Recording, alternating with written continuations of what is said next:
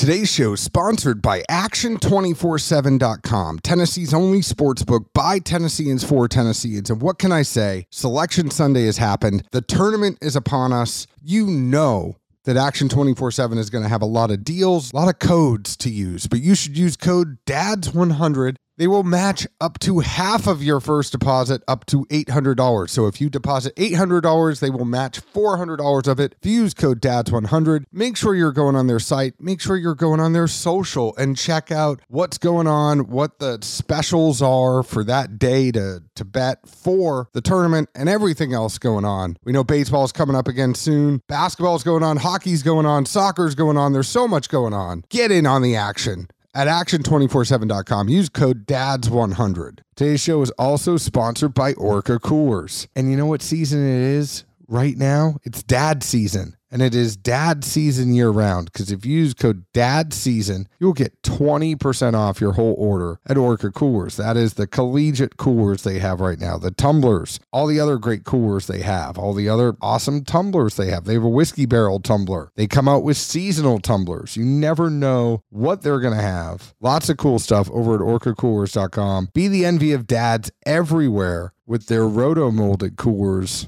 and awesome products. So go ahead and use code DADSEASON. You'll save 20%. Tell them we sent you. Last but not least, today's show is sponsored by DistilleryProducts.com. If you are a store, a distillery, a bourbon group, or maybe you're a podcast like us, go ahead and go to DistilleryProducts.com. They have wholesale pricing, some of the best in the whole entire biz, and you can get laser etched glassware at those wholesale prices. They also have awesome swag. They've partnered with mirrors, so there's some cool tumblers and things that you could put your logo on. Go see the crew, see Carson, see Janie, Vicky, the whole family over at DistilleryProducts.com. I was bullshitting with the old man today. Oh, God.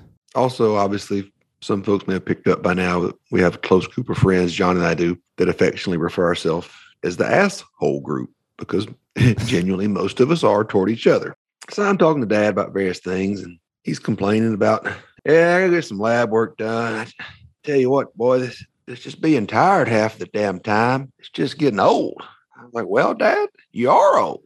They say that's what comes with it. You get tired. Well, you don't think I know that? And you think I want you to rub that in my damn face right now? You think that's what I wanted to hear? Well, Dad, I was just trying to help point out the obvious, not to feel too bad if you feel tired and old at 70. So I got to go. I got better shit to do than hear this from you. Bye. They don't like it when you start giving them shit. Like when you're old enough to really give them shit, they don't like it. Oh, man, I'm laughing so hard. I'm kind of like swerving across the lanes of the road like, got that old man good today. I think the funnier thing is when Sophie was like, oh, you can't fit in the car like that because you're so fat, right? Oh, I would love to have been a fly on the wall.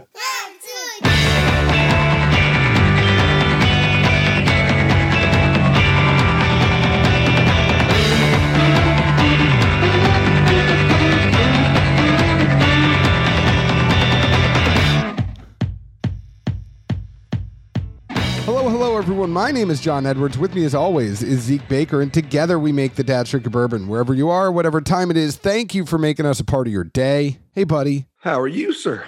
I'm good. Now, this may or may not come out. Let me look at this. Let me look at the calendar here. So this is going to come out before St. Patrick's Day, but you are going to be at Morgan Wallen on St. Patrick's Day. And there's no way that we're going to get together on St. Patrick's Day and do something. So we're recording this in advance. And that is because Kentucky Owl, this might be a short episode. We're just getting to it. We're just getting to this one. There's not a lot of fluff. We've put a lot of fluff in some recent episodes. We'll get there again, but it's going to be spring break next week. We're trying to get ahead. Kentucky Owl is announcing the release of its St. Patrick's limited edition bourbon whiskey in celebration of the long-standing ties that connect Irish and Kentucky whiskey making. Known for sourcing rare, aged Kentucky bourbons and blending them together to create unique limited run batches, the Kentucky Owl St. Patrick's limited edition features carefully selected barrels of Kentucky bourbon blended through Irish eyes. For this special release, Kentucky Owl Master Blender John Rea partnered with Louise McGuane, Ireland's first modern whiskey bonder and founder of J.J. Corey Irish Whiskey. Irish whiskey bonding is a way of blending that was commonplace during the 19th and 20th centuries when most Irish distilleries produced whiskeys for bonders to age, blend, and bottle. When the Irish whiskey industry collapsed in the 1930s, bonding faded away until McGuane began resurrecting the tradition again in 2015. So both of them together, they tasted the casks. Then again, through multiple blending variations, the result features Kentucky straight bourbons aged 4 to 11 years, with some rich caramel notes and vanilla from rare older bourbons, spice and fruit from higher rye bourbons, and sweetness and citrus from wheated bourbons. This project extends beyond this release as these chosen Kentucky Owl barrels will be transported to Ireland for McGuane to fill with future releases of Irish whiskey. This is the second Kentucky Owl release under Rea, who previously served as Four Roses Distillery Chief Operating Officer, where his responsibilities included quality control, maturation, evaluation, and product blending.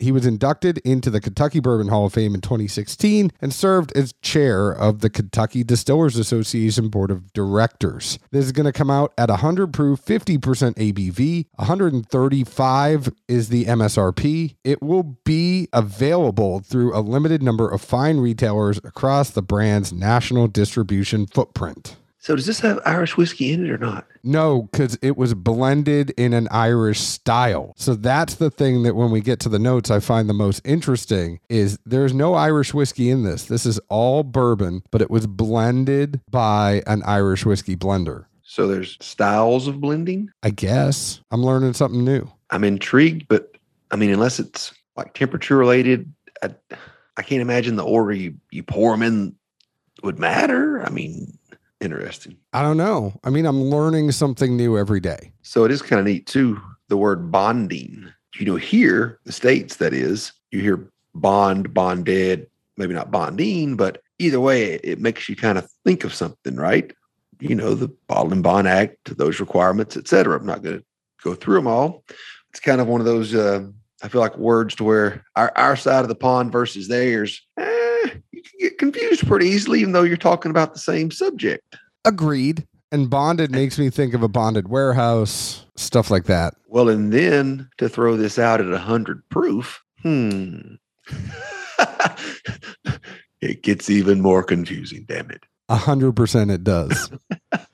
You know, it's just kind of weird on the eyes. Like you look at it, and I assume most people are probably like you and I are our friends. They half-ass read anymore. And bond, 100 proof, yep, blah, blah, blah, blah, blah. Okay, that's what this is. Then you're like, oh, wait, hold on. It says something about Irish. Did I get Kentucky bourbon or I get Irish whiskey or did I get both?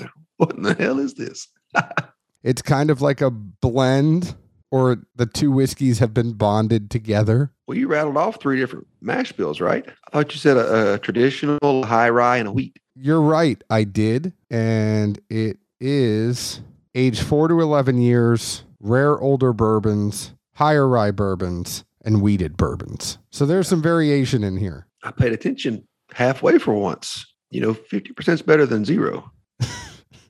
What do you think about this whiskey? So tasting through this St. Patty's Day edition Kentucky Owl, at first I thought it was maybe youthful in a sense. Then, I mean, it gets very creamy. I thought that was the biggest thing I noticed.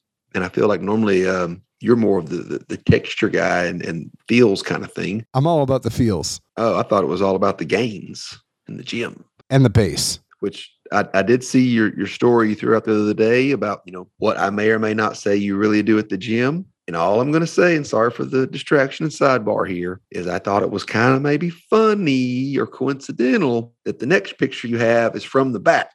Could have been anybody. I didn't see Edward's face. I didn't see anything identifiable. Who knows who that was on like that lat or row machine and lifting that weight? Because I didn't see any proof, bud. Are you kidding me? Like that's literally what you're going to go with? You can't look at that. You can't see those calves and realize that was me. Hey, man, I'm just saying that wouldn't hold up in a court. I don't know. I even turned to the side. You could see it's my face. I'm going to send you a screenshot where I'm turned to the side at one point. We'll see who remembers this and what they remember. We'll see. Any rate, back to the story here. After the creaminess there, I thought that it had a good and heavy spice that moved in. And the creaminess really seemed to exacerbate that spice. It wasn't really like hot and sensitive spicy, but I guess the fact that it was so creamy, it just really hit a ton of receptors and things on the palate, that kind of scenario. At times, it did seem kind of chalky to me. I'm not really sure what the culprit was there. And then it closes back out with the spice on the back of the tongue. Again, it wasn't like a hug or a big burn. I think it was almost just literally that the creaminess makes it almost like a vehicle, so to speak. And that's the note that you just pick up more than you probably normally would, because it just hits every single spot of the mouth, really.